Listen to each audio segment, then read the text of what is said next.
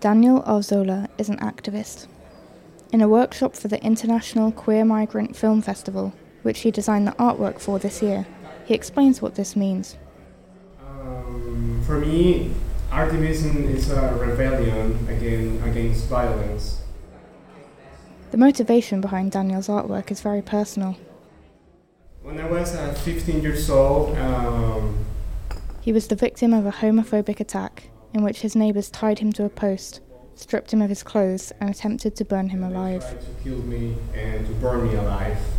They used cigarettes in my body. He managed to break free to find that his drawings had all been destroyed. He didn't draw again for 6 or 7 years.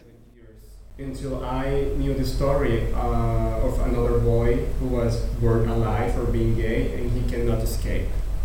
In that moment I started drawing again. Daniel was awarded this year's Human Rights Award at the festival. After the workshop, he explained to me why he feels that the Festival for Queer Migrant Arts is so relevant.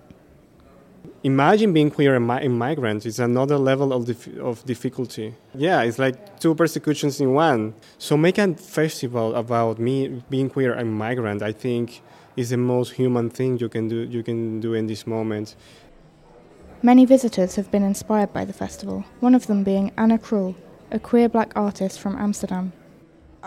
Because a lot of times when it's about queerness, it represents white, male, Western lifestyles. And I think that a lot of issues has been addressed. So I really like, first, that they come with a queer perspective, and queer in itself is diversity.